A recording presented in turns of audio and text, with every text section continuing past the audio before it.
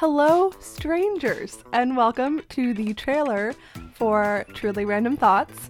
This is a podcast that Emily and I have had in the making for many years. We thought we were going to do a history podcast because we were both history majors in college, and that's when we met.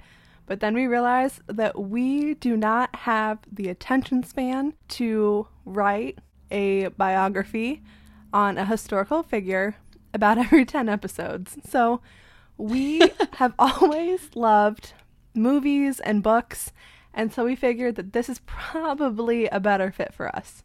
Major props to Mike Duncan, but it turns out that that's a lot of work, and we don't have time for that. Also, part of the reason that this podcast is so fun is that for my full-time job, I basically read heavy, serious books all the time. And it's fun to have a chance to kick back and relax and feast on garbage for my brain. We're basically going to cover literally anything that we want that might be interesting. Yeah. So we have Halloween episodes that we're launching with.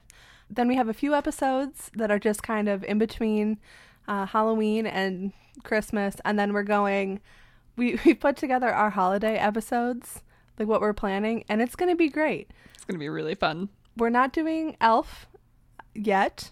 Well, that's kind of the theme of the show, is that we find the stuff that most people wouldn't naturally know about. We do some deep cuts, and it's a chance to discover something new that you might love that you would have never thought to even look for. One of the alternate names for this podcast was Trash Panda.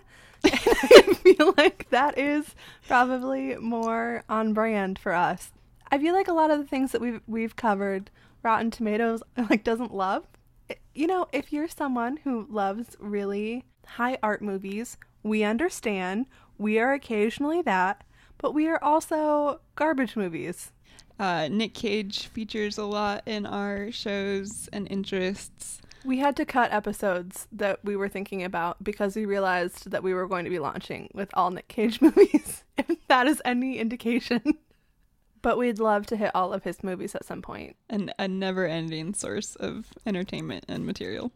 So yeah, we're excited to get started and share our work with you, and we hope you enjoy.